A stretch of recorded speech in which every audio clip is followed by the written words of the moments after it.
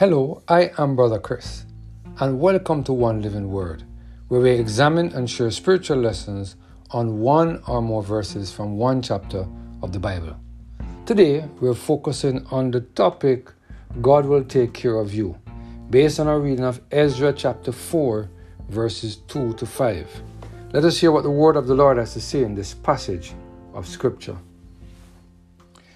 Then they came to Zerubbabel and to the chief of the fathers, and said unto them, Let us build with you, for we seek your God, as you do, and we do sacrifice unto him since the days of Esarhaddon, king of Assur, which brought us up hither.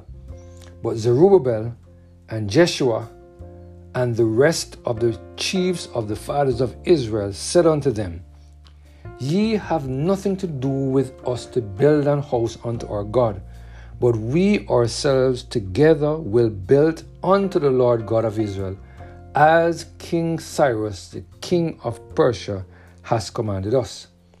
Then the people of the land weakened the hands of the people of Judah and troubled them in building, and hired counselors against them to frustrate their purpose all the days of Cyrus, king of Persia, even until the reign of Darius, king of Persia.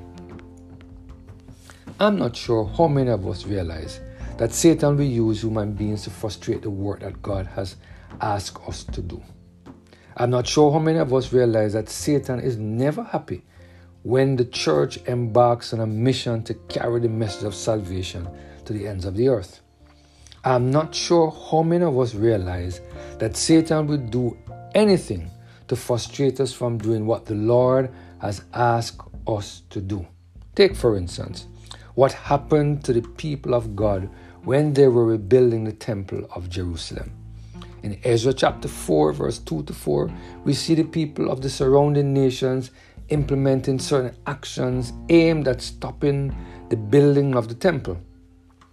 And as we just read in verses 2 to 4, we see exactly what the people did to try to frustrate the work of God through his people. Sometimes those of us who offer to help us, or those people who offer to help us in the work of spreading the everlasting gospel, could be our worst enemies. Here we see the people in the surrounding nations offering to help, but their motive was not pure. And when the people of God declined their offer, they moved to another strategy. It was their intention to stop the people of God from building the temple. Matthew Henry, in his commentary on this passage of Scripture, this is what he said, and I quote, When this plot failed, they did what they could to divert them from the work and to discourage them in it. They weakened their hands by telling them it was in vain to attempt it, calling them foolish builders who began what they were not able to finish, and by their insinuation troubled them and made them drive heavily in the work. All were not alike zealous in it. Those that were cool and indifferent were by these artifacts driven off from the work, which wanted their help. And because what they themselves said the Jews could suspect to be ill-meant and not be influenced by, they underhand hired counselors against them who, preventing to advise them for the best, should dissuade them from proceeding and to frustrate their purpose.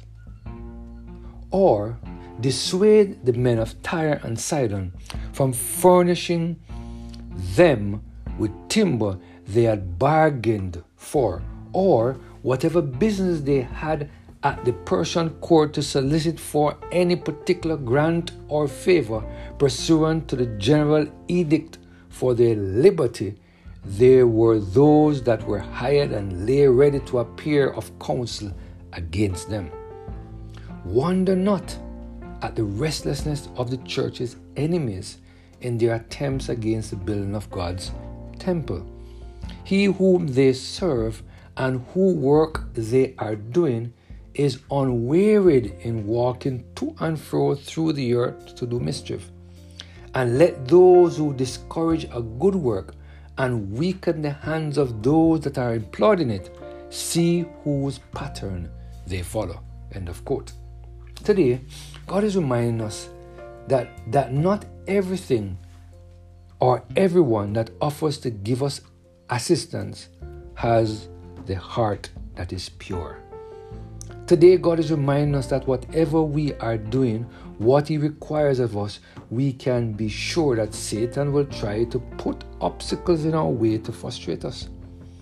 But when we allow the Holy Spirit to take control of our lives, our heart, our soul, and our mind, God will reveal to us when the so-called helpers have the wrong motive.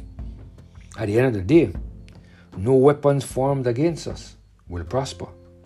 It is my prayer that we will continue to surrender every single area of our lives to the total control of the Holy Spirit so that we can continue to experience the protection that comes from the Lord, God, our Creator.